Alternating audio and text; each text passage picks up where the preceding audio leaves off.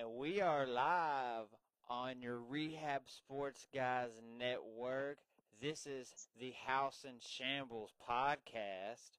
I am joined by the villain, David Dillavue. What is up, Vu? What's up, Ian? Man, we've been working on all this stuff all morning long. Hopefully we won't have any technical difficulties. Lord, nah. Let's hope not. Absolutely. So we're going to get into some Duke, North Carolina basketball, which is the heart of our frenemies, as I like to call it. So it'll be fun. Yeah, that's the shambles part of the house in shambles. Yeah, like that's what kind of started this whole thing was our hatred for each other with the Duke, North Carolina rivalry, and then he happens to be a Dallas Cowboy hater, so I mean that just works hand in hand with itself, man. Yeah. I mean, but all things all things said and done, that's the only two teams that we don't really agree on. So True. These we're things are both all true. being as we're both Razorback fans, Mav fans, Ranger fans. It all works. Yeah, which that kind of got into what I was going to get into. We're going to talk about Duke, North Carolina. We are also Razorback basketball fans, so we're going to talk about last night's uh, Kentucky The Arkansas game, and then we're going to talk the about Arkansas football, a little bit of baseball, and then end with our Dallas Mavericks, which is probably the one team that we can agree that we love, but at the same time don't agree with the direction of the team. Well, that's all of Arkansas sports too, so I don't know what I'm talking about. Like That's what. sometimes today you were freaking texting me like I was arguing with you, and I'm like, dude, you're talking to a brick wall here, sir. Yeah. Kind of make a habit of that sometimes. But, when you're like me and you're passionate about something, you'll beat your head into a wall over the same stuff all over and over and over again. Oh, well, of course. It's like I said, I'll die on that hill. I know. Believe me, I know. Unlike you, I wasn't born in the state of Arkansas, but I moved here when I was 8. I'm 28 now, so I've been here 20 plus years. So Yeah.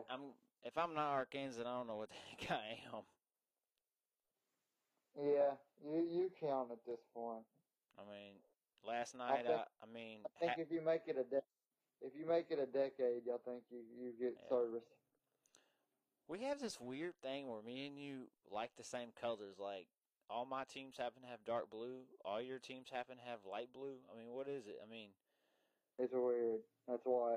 It's why. I It's like Duke and the kind of Cowboys. weird. You like the Titans and the Tar Heels, man. That color scheme, man, that's what it is. Yeah. It's weird. Except Dallas, the Mavs are the only one. And Mavs kind of can have both. They do kind of wear that light blue, don't they? Yeah, that throwback light blue.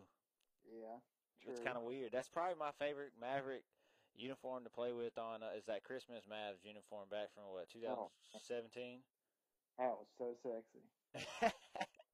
I don't know if I'd call it sexy, but yeah, Shit. okay. I mean, you can call I it whatever like you the want old it. school green ones too. Like not the old green ones. Yeah, I Oh, like the green ones, but like those the. those Do old you school. remember the old navy ones where it's like the curvature lettering? Oh yeah, You know what I'm talking about? The ones that had Mavs across the front of it. yeah. I know which one you're talking about. Yeah, those were kind of sick too. Yeah, I was just checking to make sure everything's good to No, go. I heard I heard rumor going around that we want to do a rebrand, but we're waiting on Dirk to leave. Like I heard, that's what I've heard. I've kept hearing it. I've kept on hearing it that we're thinking of doing a rebrand, but we're gonna wait till Dirk's gone. That is not that all surprising. It's really not. I mean, we're due. We've kept the same everything for a while now. I mean, I wish we had one though. We rebranded once before. We might as well do it now. I mean, I don't know how much rebranding I want to do. I mean, maybe a new, not like super color difference or anything like that. Honestly though, I've thought about it.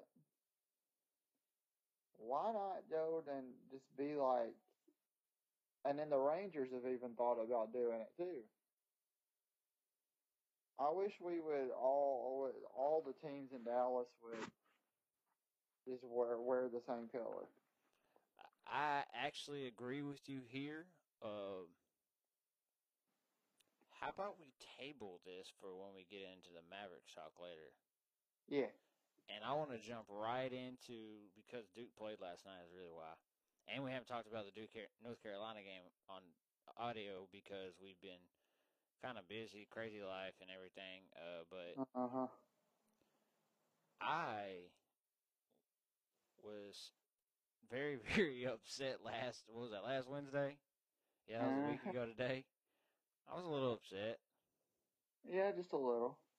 But I can also tell you the truth. Like, without Zion Williamson, Duke has nothing inside. They might have Bolden. They might have, Delorier. Is that how you say his name?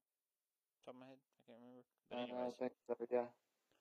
I mean, they both have struggled the last 3 games, really. Not even just that North Carolina game. The other two, the Syracuse game and the definitely the Virginia Tech game. They got owned in the paint in the Virginia Tech game. And that was the thing in the North Carolina game is I have the stat right here, man. 38 points difference between Duke and North Carolina. Not in the paint, but inside the 3-point line. Duke outscored them by 18 at 3-point line, but when you get outscored by 38 in the painted area, or even outside the painted area, it's a big hill to climb. And North Carolina killed Duke on the boards.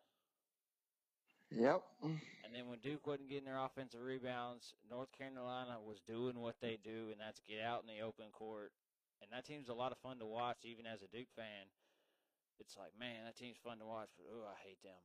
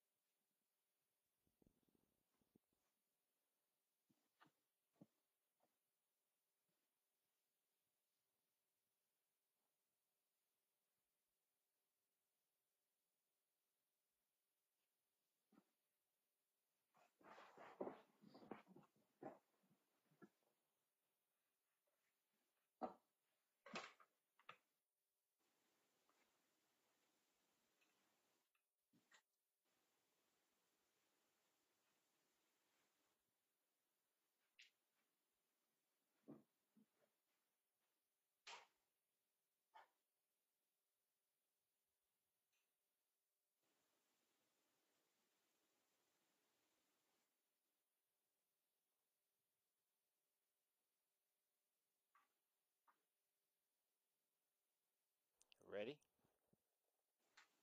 Yep. Yep.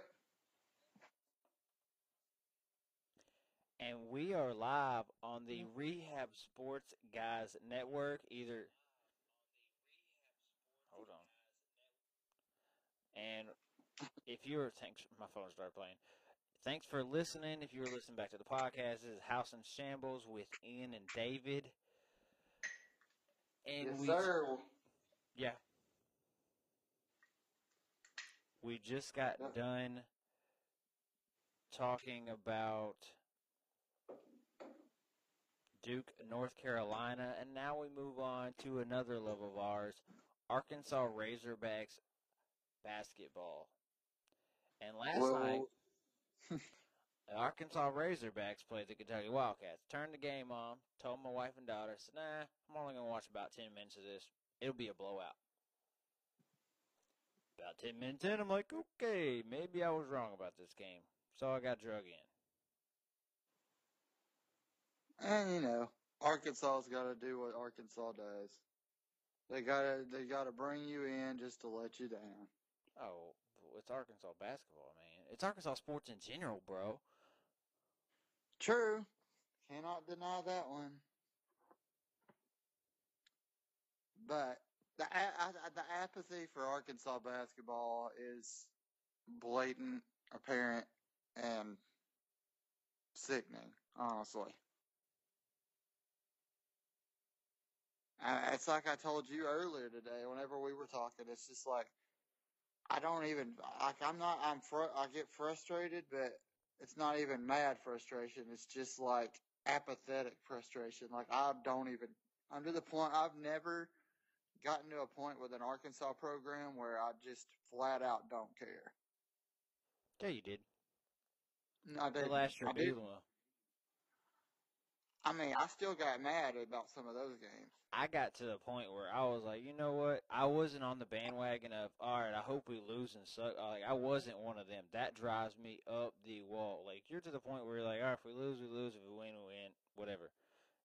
That's where I am. Yeah, you're not to the like, all right, I hope these guys suck so we can fire the like, that's just not being a fan. That's just hoping for players to get that. I can't do that. I can't do that. Now, if we have a decent season and they let Mike Anderson go, I'm cool with that. But I'm still going to be rooting for the team regardless. And it's not, I've made it clear. I mean, I want Mike gone, but at the same time, it's not a knock on Mike as the man. It's just Mike, the coach, isn't getting the job done.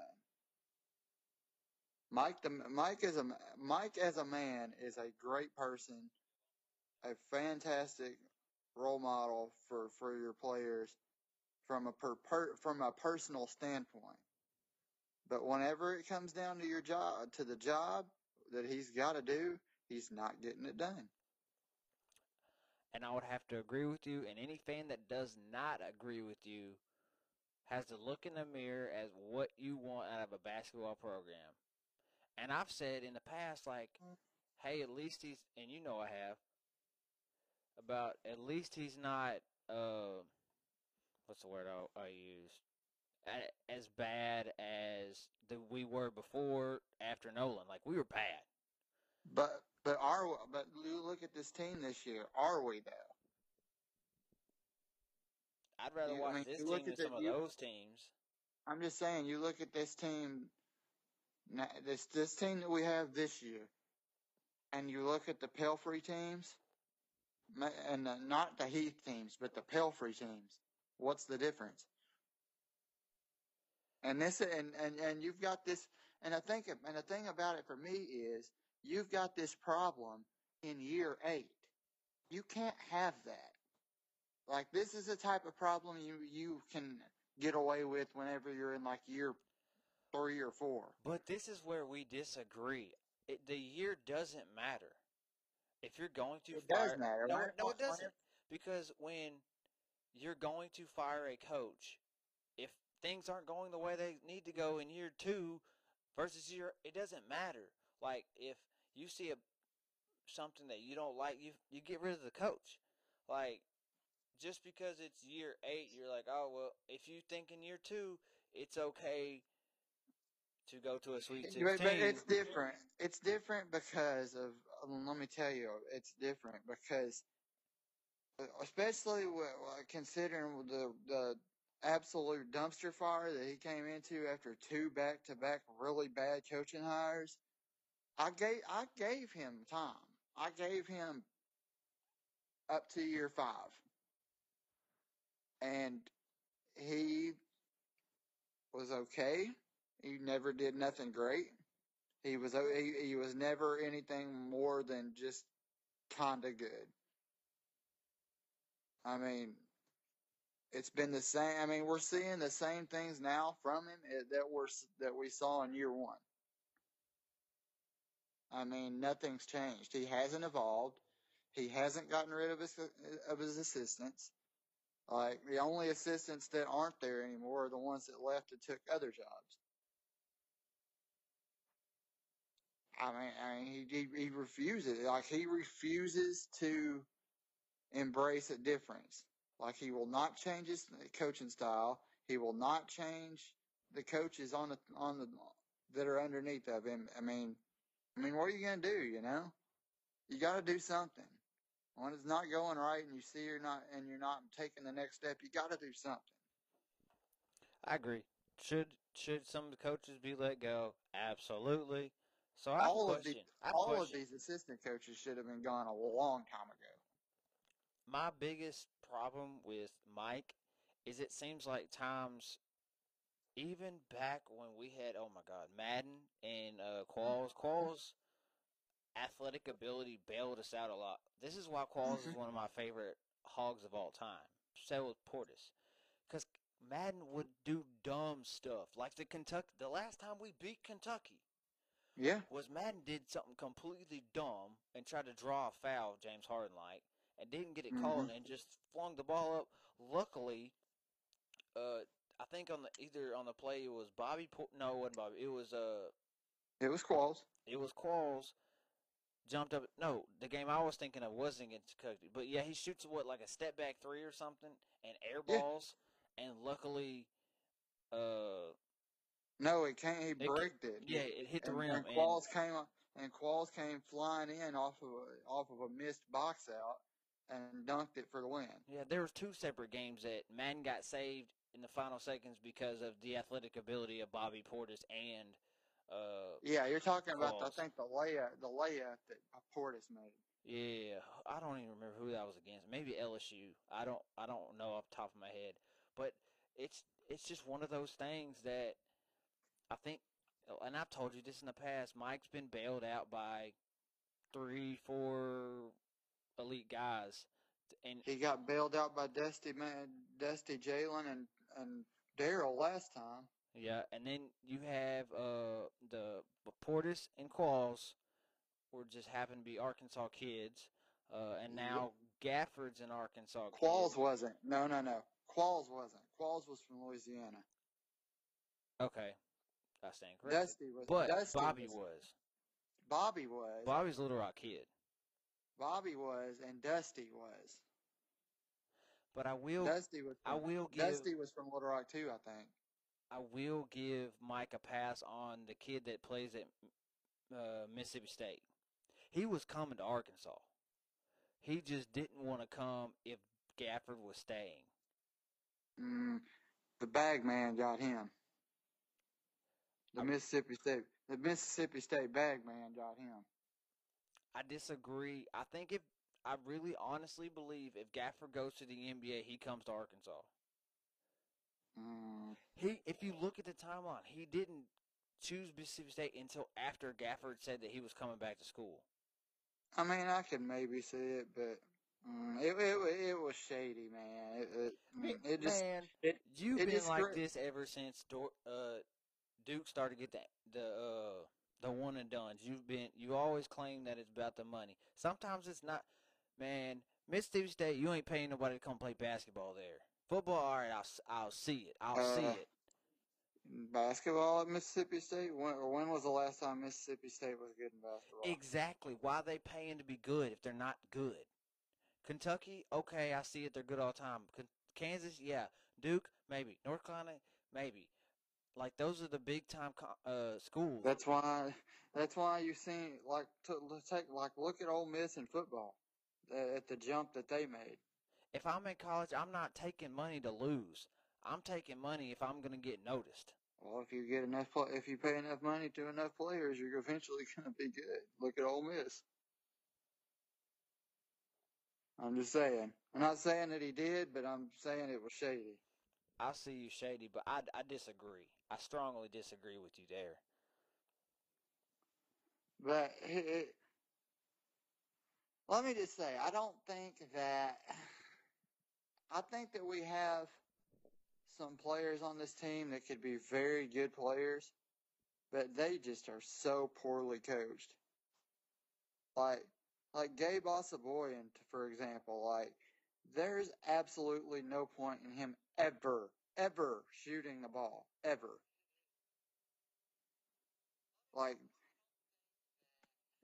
whoa, I can't hear you. I can barely hear you. Oh no, I was listening to make sure that the stream was still good. That's all I was doing.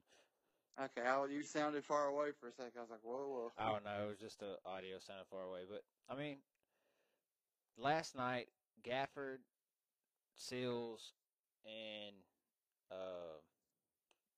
Isaiah Joe balled. They had what 50? I want to say 51 of the 66 points or something crazy like that. And people keep saying that Gafford needs to come back. Why on earth would he even think about it? Like, his stock has declined big time this year. Like, why would he come back and lose even more stock? That would be insane. Just my take. I agree. I think at times people mistake Gafford's ability because he's not a legit post game. He has a good post game. He has a good one. Mike just doesn't know how to use traditional big men. He just doesn't know how to do it. I don't know if it's all Mike. It's just when you've got shooters that are. When was the last time you saw a Mike Anderson team with a traditional big man that succeeded? We haven't had a traditional big man. Bobby's not one. Exactly. Bobby. He can't coach him. He can't recruit him. He can't. Can't recruit him. He just doesn't recruit him. It's Well, not the style. Gafford was a stretch playing in this system when you get up and down. Now, if you want to tell me the system's a problem, I'm going to follow you there. But if you try and tell me he can't recruit big men, I'm going to tell you that's not what he recruits. It's not the style, bro. It's not the NBA where you just, depending on your players, you change your system. Like, you recruit to a system in college basketball. I mean, I'm just to the point with the guy. I just can't. They could go win a national championship. You'd probably still want Mike Anderson fired. Crickets. Because it's true. But I will say this. I was full out on the not fire Mike Anderson. I'm still not fully on it. It's like, let me see the season play out. If it goes the way I know it's going to go, let him go at the end of the season. He at least deserves the right not to get fired in the middle of the season. I think he does. Even after losing to Missouri and A&M? But you beat LSU on the road. Should have beat Kentucky on the road. Like, this team, if they play consistently, has shown flashes of being a really good basketball team. I mean, like I was saying, it's not like the team itself is just absolute trash. It's just like, and I hate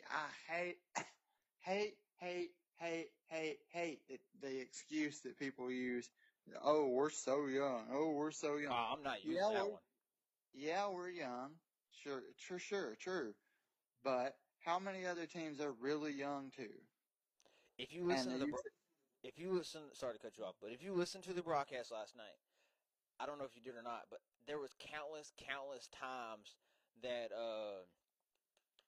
Jimmy Dykes, the former girls basketball coach at Arkansas, was ranting and raving about two players. Tyler Hero, who balled, that's probably the issue here, and Isaiah Joe as being probably two of the 10 best freshman shooters in the country.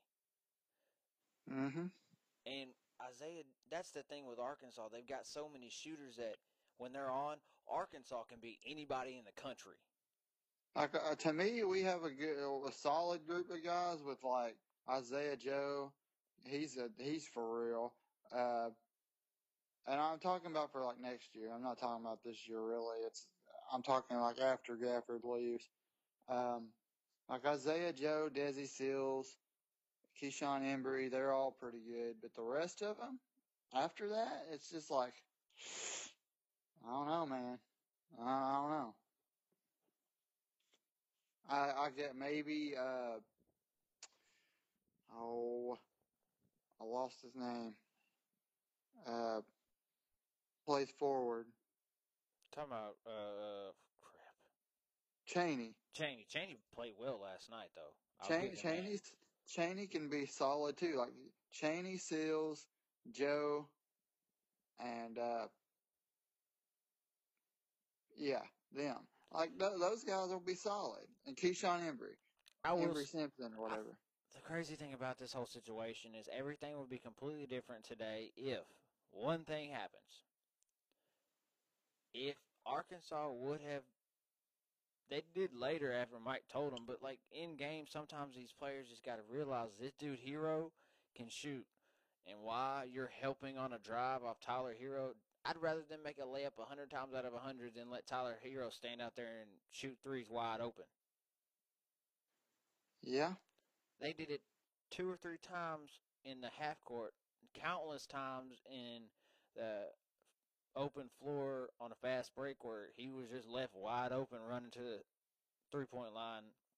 It's like, man, you got to start treating this kid like Klay Thompson and Steph Curry. Like, that's coaching. That's just coaching, man. Like eventually you have to get on your players and be like, look, you've got to play better defense on this guy. Like,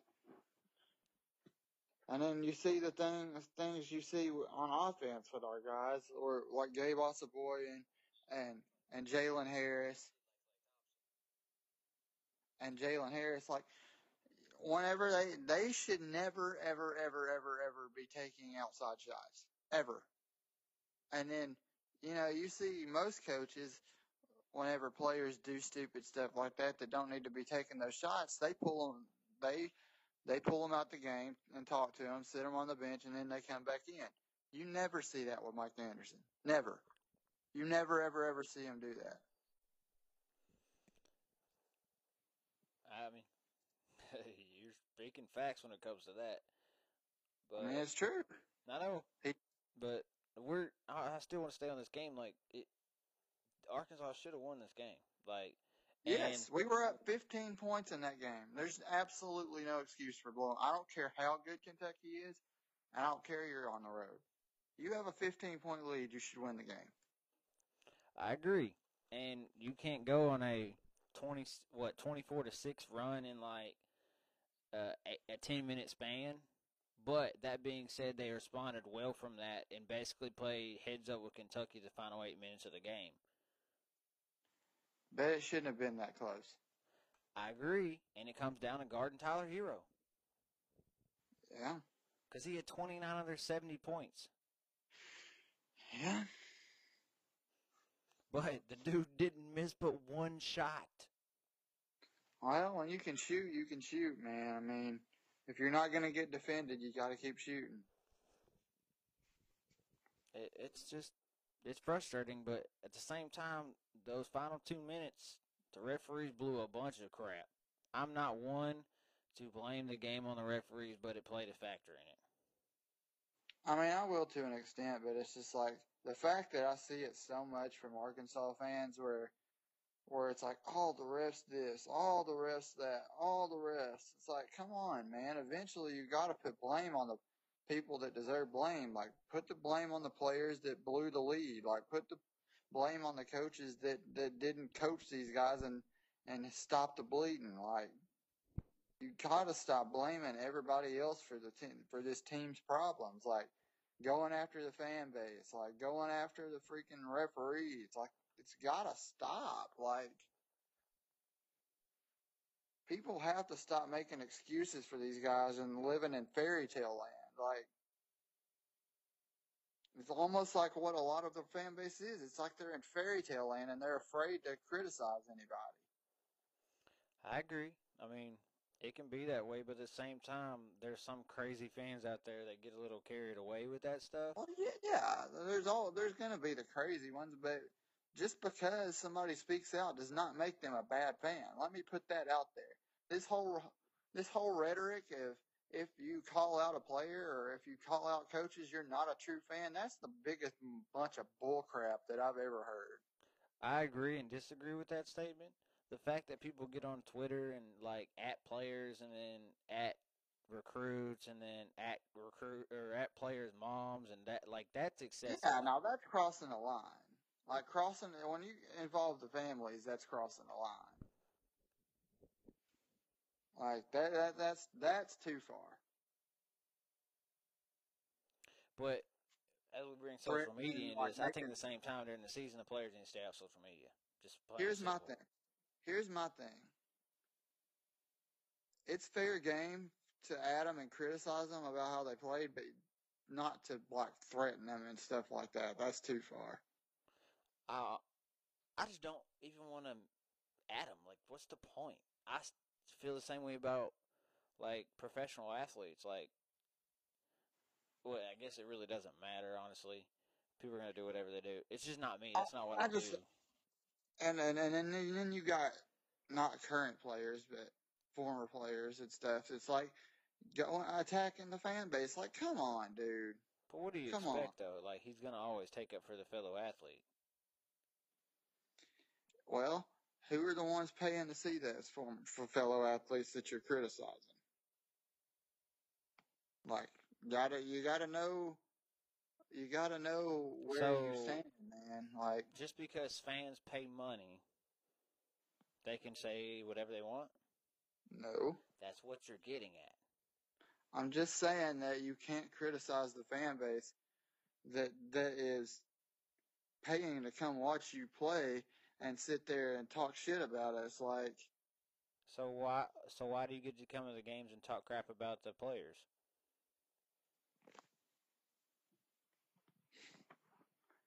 To me, it's not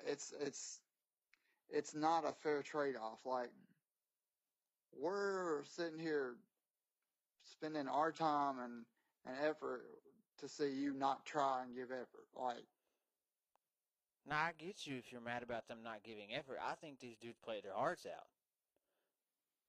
They just made some mistakes. And here's my thing with this team. It's not a player problem at this point. It's a coaching problem at this point. Now, if you were talking about because we have the players to be at least a decent team this year, for the most part, we have a handful of guys that could have won us some more games. Like, we're not that great of a roster wise, but we're good enough. I'll give you something that's not even coaching. There's some games that if they make some freaking shots and they shoot a higher percentage, coaching doesn't matter. They win those games. Like the Kentucky game, if anybody else besides Isaiah Joe and Seals make any kind of three-pointers or even defends Tyler Hero a little bit better, Arkansas wins that game 10 times out of 100 or 10 times out of 10 every time. And another thing that's just demonized us all year long is the fact, like I've been saying, one is the fact that we have players that take shots that they have no reason to be taking. Like guys like Jalen Harris shooting from outside, Gabe Osabuoye shooting. Like, those guys don't need to be taking shots. Jalen Harris just needs to, not needs to, he's kind of too late for that now, but needed to figure out this year that he isn't an offensive threat. He's not a shooter. He's a passer. Yeah, I agree. I'll agree with you there. He should have figured out a long time ago that he shouldn't be trying to shoot. He should be being a facilitator and getting the ball to guys like Gafford and Isaiah Joe. Embry, okay, Keyshawn Embry can actually shoot a little bit, so he gets a pass. Isaiah Joe gets a pass. Isn't that the one that was balling in the LSU game and then got hurt? Who, Embry? Yeah. I think maybe I'd have to go look again, but I think number 11, right?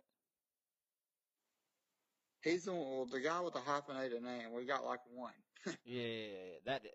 Yeah, he was making several threes in a row in the LSU game, and then was on defense and jumped up together and got Oh, shoved and fell. here's another one I forgot about, Mason Jones. Now he's another one that should be a absolutely 100% given a green light to shoot.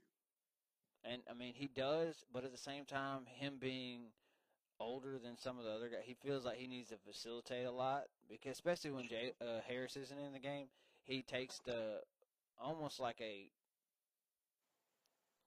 plays point guard because he ends up with the ball in his hands a lot. Because we really don't. We really basically run a 3-guard lineup. Where you only have really one true point guard, and if he's not in the game, you don't have a point guard. Because here's my thing. I feel like if we're going to run a starting lineup out with like Harris and Isaiah Joe and Mason Jones is basically playing small forward, technically speaking. It's basically Yeah. Harris at point guard, Joe at 2 guard, Mason Jones playing 3,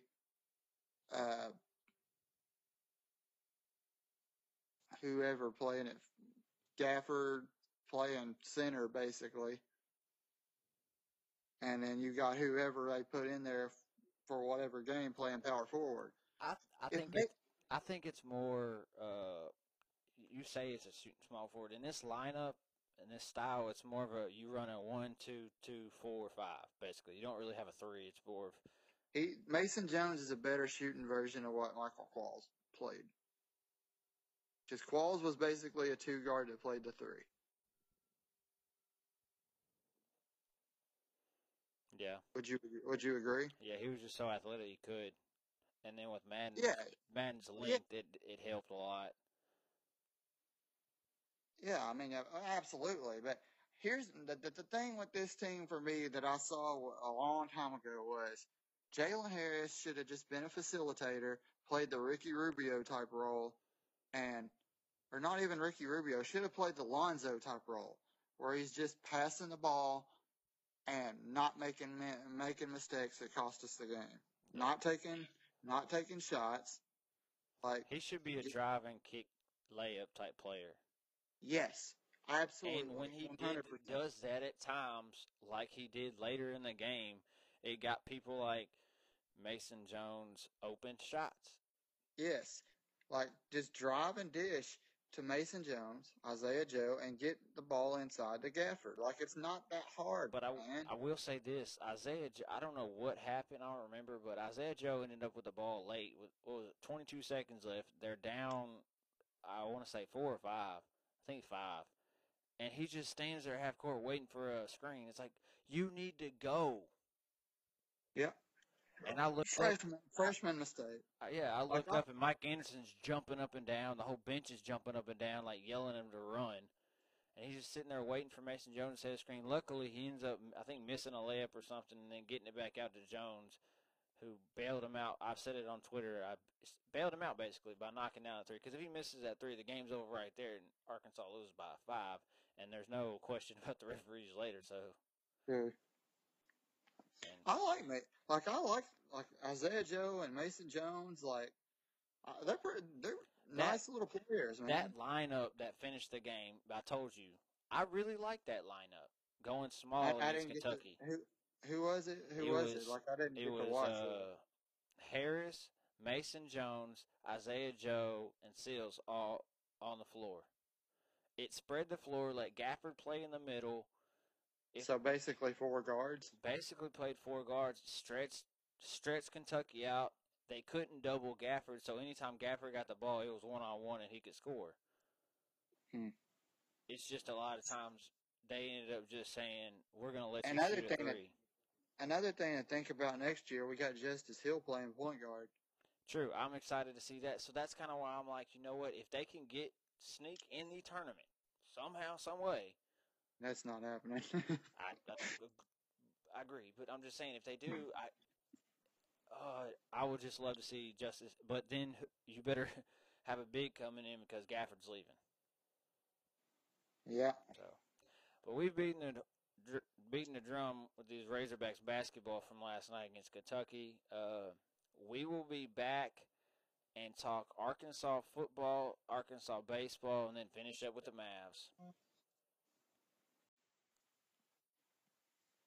And we are live on the Rehab Sports Guys Network. You are listening to the House and Shambles podcast. We are live on Twitter, so if you ever want to listen back, you can either watch it on our Periscope, watch it on Twitter, or you can go to the Rehab Sports Guys website, which is on the @Rehab Sports Guys page. Click that website, go there, listen to all the old podcasts, check out our bios. We'll eventually have some writings up. We don't have anything right now, but we will.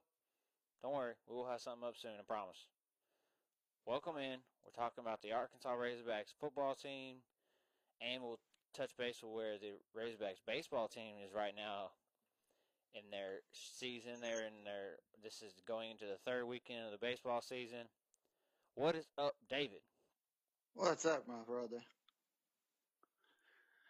Man, just I did just doing a little search before we came back on live, and I saw that the baseball team was up 1-0, so that's a quick header before we even start touching on it, really. Awesome. That's great. But yeah, about football, where you want to start, homie? I think the big news from the last week or so, really, since we talked, was someone that we both were kind of high on, and T.J. Hammonds is basically not on the football team.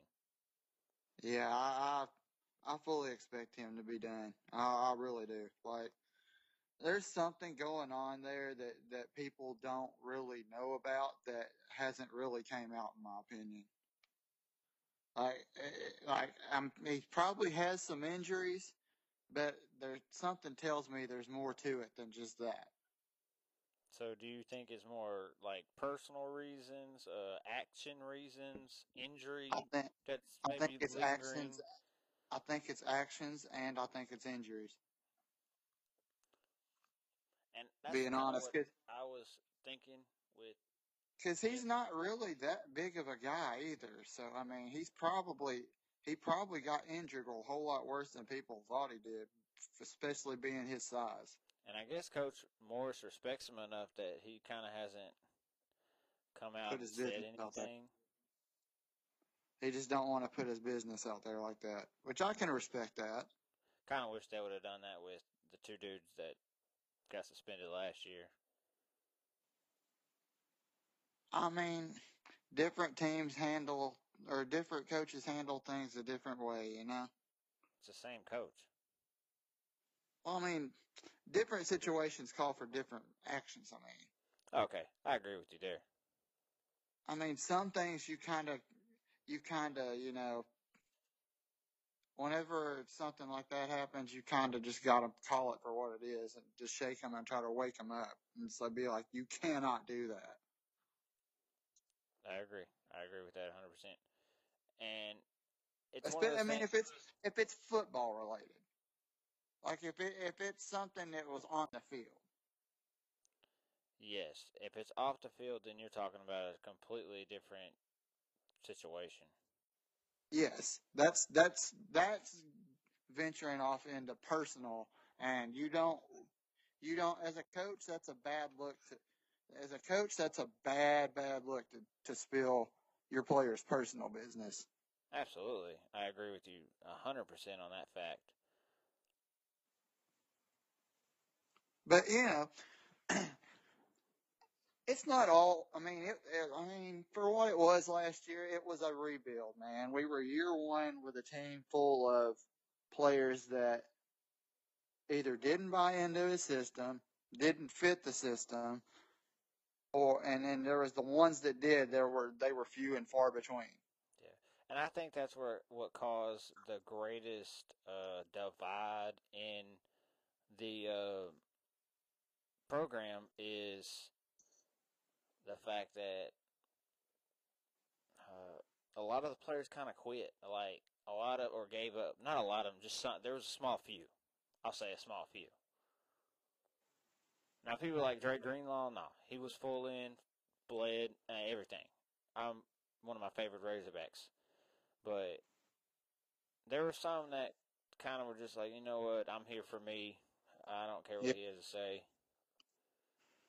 And you could kind of tell the ones that were there just because they were there before and they weren't going to leave because they knew they weren't going to be able to be anywhere better. Wasn't no point. I mean, at that point in time, Like to me, I'm not going to name names, but there's still certain players on the team right now that I feel like are just there because they know that if they left, they would never see the field again.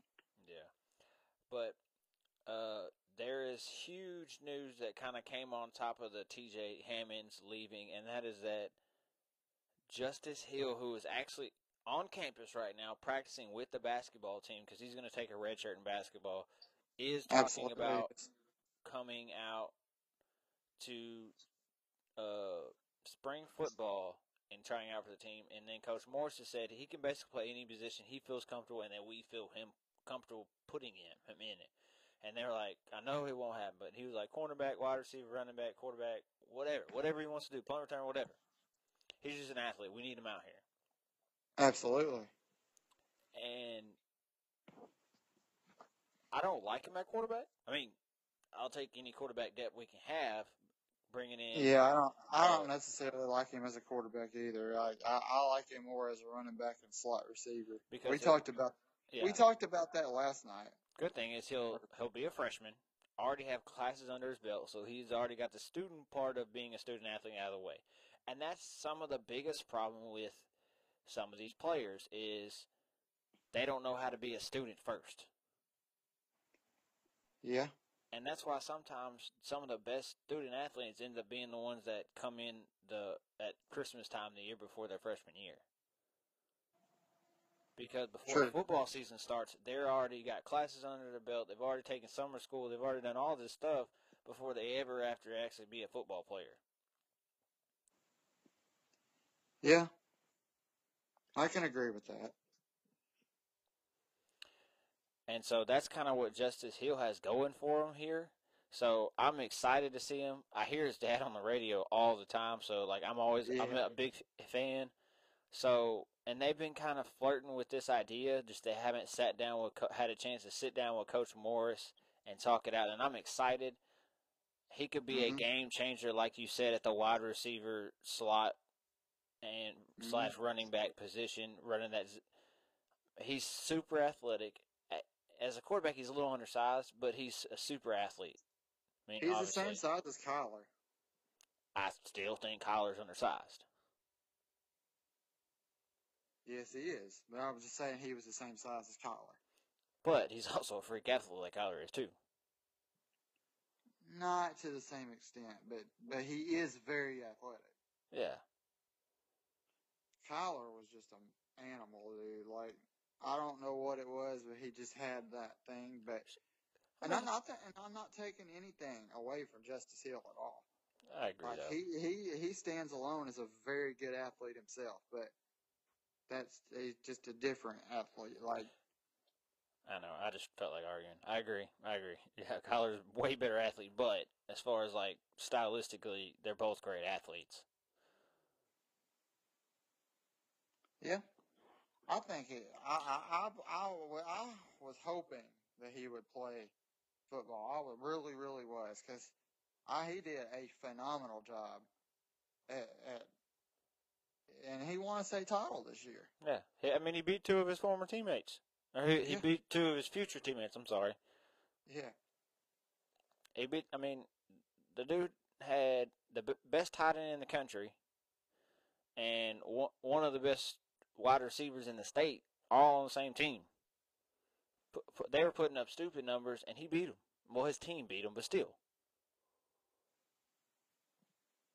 Yeah. He threw like 37 touchdowns and 4 interceptions with 71% completion percentage. Yeah. But there's a whole lot of difference between 5A football and SEC, especially whenever you're with our offensive line being like it is. I would not want him back there. He would get murdered. I agree. He would get absolutely murdered, and then that screws him and us in basketball too. So I mean, I know that you run a risk playing both anyway, but I don't see the point of him playing quarterback and really, really, really risking it. Speaking of quarterbacks, why don't you go in and talk a little bit about Ben Hicks and maybe getting Starkel and how Yeah, all that'll work? And I've got to take a quick call, and you kind of talk about it for a minute. yeah. I think, in my personal opinion, that Ben Hicks, at the time that we picked him up, was a very good pickup for us, and he was better than what we had, and he had the leadership. He knew the system. He knows what to do under Chad, and that's a very that's a very big thing right now for us, is to have somebody that knows what they're talking about and knows the verbiage and knows the plays, knows the play calls, all that kind of stuff right there. It's very, very big for the program. But with that said, getting somebody like Nick Starkel from Texas A&M with big game experience and has proven himself worthy in the SEC, that could be a big time get, even more so, where we could have a good number one quarterback and we could have a solidified backup.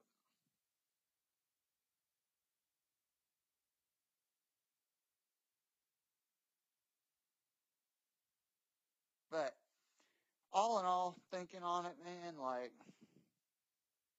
I really, I really think that Nick Starkel is going to end up with the job. If he gets, if we get him, I think he gets the job, and I think Ben Hicks will get the second string job, which is good for KJ Jefferson. In all honesty, this is the best situation for KJ Jefferson, and probably for Starkel, because with us he would start. With Starkel starting, he would get 2 years, and then that would give KJ Jefferson time to redshirt and learn the program, learn the plays, learn the system, and all that stuff. And yeah, I really like that fit. To be honest with you, I really, really like that fit.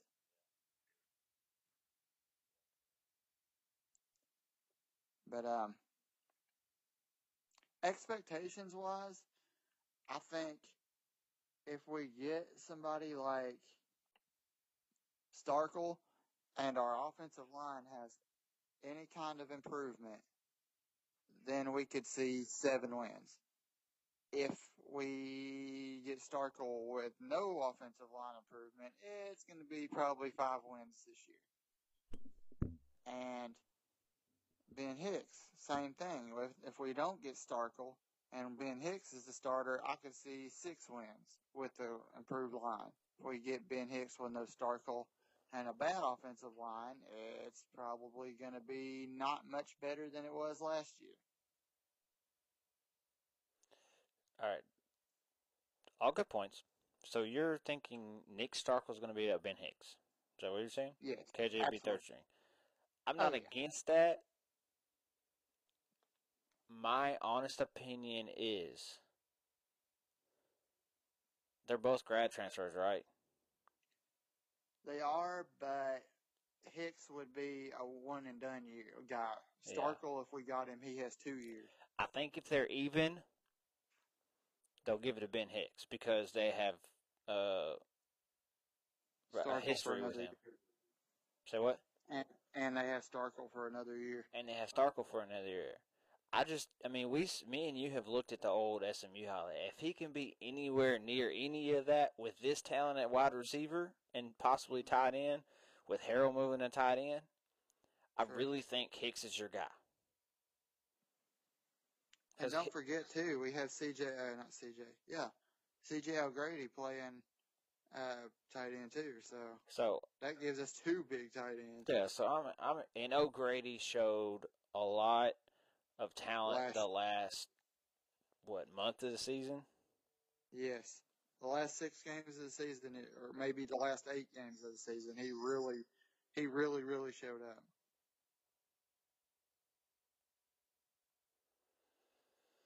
And if you remember with C.J. O'Grady, he was having issues going on where like motivational type issues. And then I don't remember who it was. I want to say it was Scooter. I want to say that's who it was that called him out, and it's like, man, like, we need you here, Yeah, bro. you're too good to be worrying about stuff like this. It's like, you're good, dude. Like, just like focus, man. Like, show up. Like, don't slack. Like, quit slacking. Like, you're good. Like, we need you here. Oh yeah. I don't remember exactly what he said, but I remember that conversation. Maybe it wasn't him. Maybe it was Sosa. It was either him or Sosa, I think.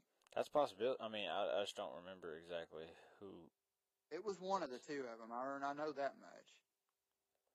But yeah, that was a big thing for him to know, even through all of his motivational struggles and focus. He didn't have very much focus at the time. He really didn't. And I think whichever one of them it was that shook him and woke him up deserves to be commended, because they were the ones that finally got to him. He's like, wake up. Okay, it's time to go. Because I think he's one of very few tight ends to ever have 2 touchdowns in the same half against an Nick Saban-led Alabama Crimson Tide defense. So that in itself just tells you how good he can be, and that's with who he had at quarterback and playing offensive line. And so if you're better in those 2 positions that we've been told we're going to be better at, because I do like Coach Fry. I absolutely love Coach Craddock. I love what they're doing with the quarterback room. So I think both of those position groups will be 100% better than they were last year. I completely believe in Coach Morris. So at the same time, we've got to be patient. And I think you said it. I don't remember exact numbers, but 4 to 5 to 6 wins, I'm okay with that. If you win all your non-conference and sneak out a couple in the conference, it's like, okay, we're going in the right direction, but we've got to be competitive. I don't want to go out there and get our butts kicked by 4 or 5 touchdowns by some of the cream of the crop. If you play like you do against LSU, against several of the big powers, I'm okay with only winning 2 or 3 SEC games. It's just you can't get embarrassed and still only have 1 or 2 SEC wins. That's not a good look. Yeah. I think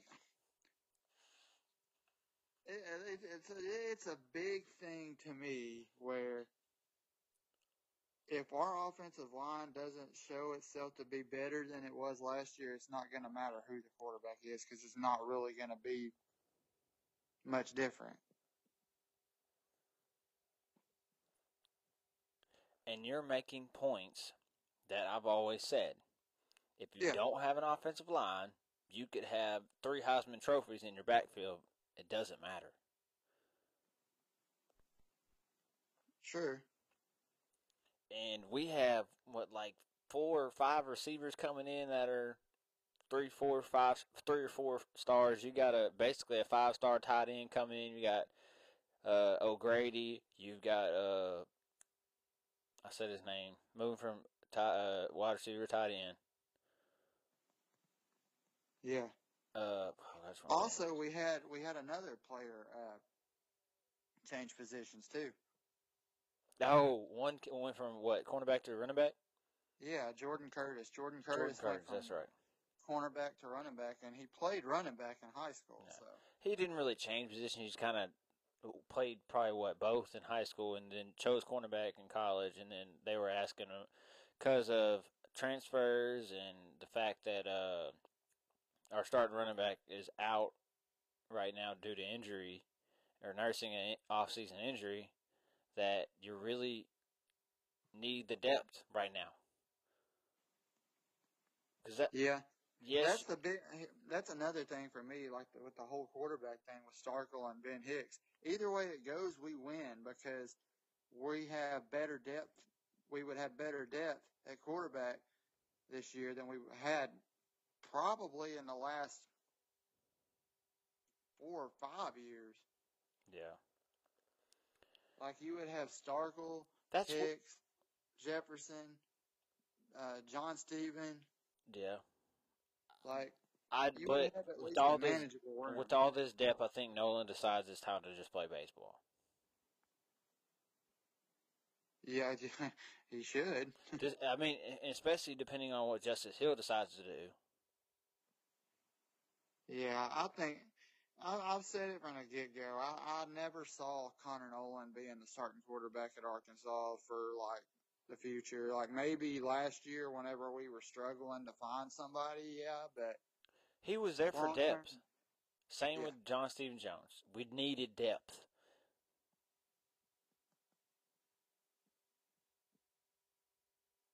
And that's the thing when you're playing in a conference like the Southeastern Conference with this much talent. You might have good starters, but if you don't have good backups, if somebody gets hurt, you're gone. That was the problem with our linebacking crew is they, up until Chavis, they played so much time. If any of them got hurt, our defense suffered tremendously.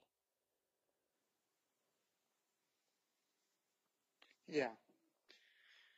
Like the biggest thing for us last year was we kind of coincidentally hurt ourselves on the different sides of the ball because the fact that our offense couldn't stay on the field coincidentally ended up hurting our defense because the offense couldn't stay on the field. True. Like I feel like last year our defense got a really, really, really bad rap for the simple fact that our offense just didn't help them out. And you run into that a lot where statistically, like what game was that? The Auburn game. The defense played awfully great. They played awesome. The offense just kept giving the ball back to Auburn at short fields, block punts, basically 3 and outs all game long. Eventually, your defense is going to break. They didn't give up a lot of yards. They gave up a lot of points because it was a short field. They won the field position. And if you don't have a good enough offense to flip that, or a punter to flip that field position, you're fighting an uphill battle, and it doesn't matter how good your defense is. If you can't run the ball and have a good punter in those type of games, you're going to lose badly, even though statistically it might not look that bad. Right. Because they didn't beat us that bad statistically. It was just they didn't have to go very far to score.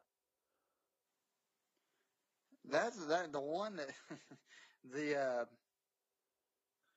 Alabama games, the one I just keep coming back to. Like I don't understand how we were able to score like that against Alabama, but not able to do it against everybody else. The craziest dang thing. I don't know. Just Styles maybe. I think that might just be. That's a good look going forward. We were able to score, but we couldn't stop them. no, we couldn't. We couldn't stop them. He scored 30 something, but gave But up 60. they probably were a top 5 offense in the country. So let's pump the brakes a little bit. I mean, yeah, I'm not. I mean, Bama's still Bama, but I'm just saying, like, So the fact that we didn't have a scrambling quarterback, we basically had a pocket quarterback that did that to Alabama, and they're historically good against those types, is just like really odd. Yeah. So I'm running short on time. Got to go get the daughter. Yeah. So wrap this up real quick. The Arkansas Razorback baseball team is currently playing. They are 5-1. Their only losses at USC last Sunday. So that's crazy. They go out and take 2 from SC.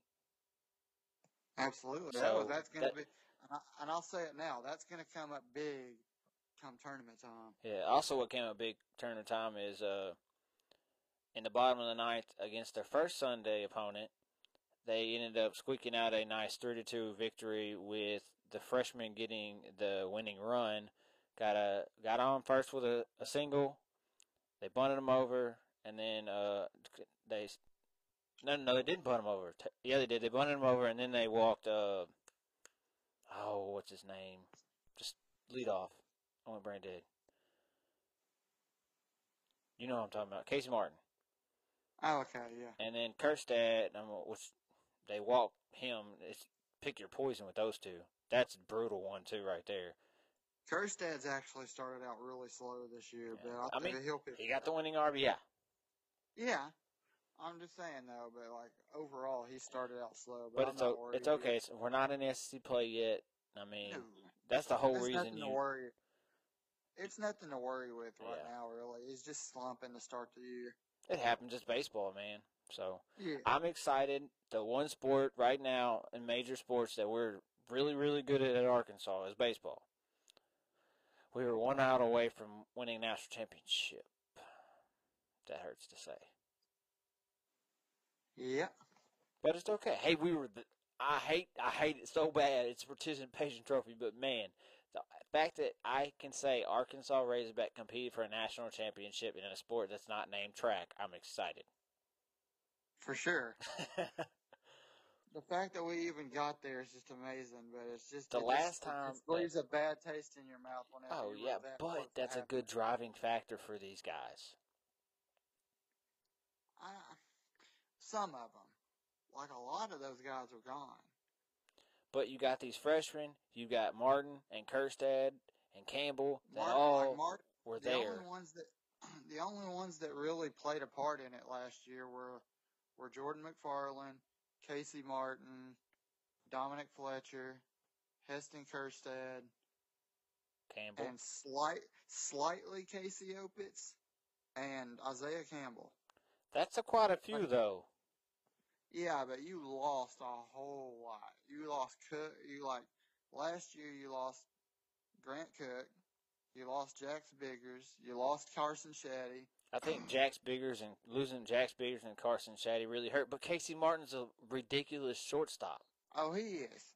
Absolutely, he is. So, I'm not taking anything away from Casey Martin, but those guys that we lost were really, really big. Yeah. But I've got to run. We'll sit here and talk forever. We will catch the Mavs either later this week. I mean, most of Mavs stuff is just, we can talk about that. Most stuff we talk about all off season. So this has been the House in Shambles podcast. I'm so glad he's not sitting next to me because I might have strangled him today. You've been listening to the Rehab Sports Guys Network. He's the villain, David. I'm Ian. Check us out. Our Twitters are above our heads. Check us out. Add us on Twitter at House in Shambles. Peace out. Later, guys. Check the podcast, Rehab Sports Guys website. Check it out.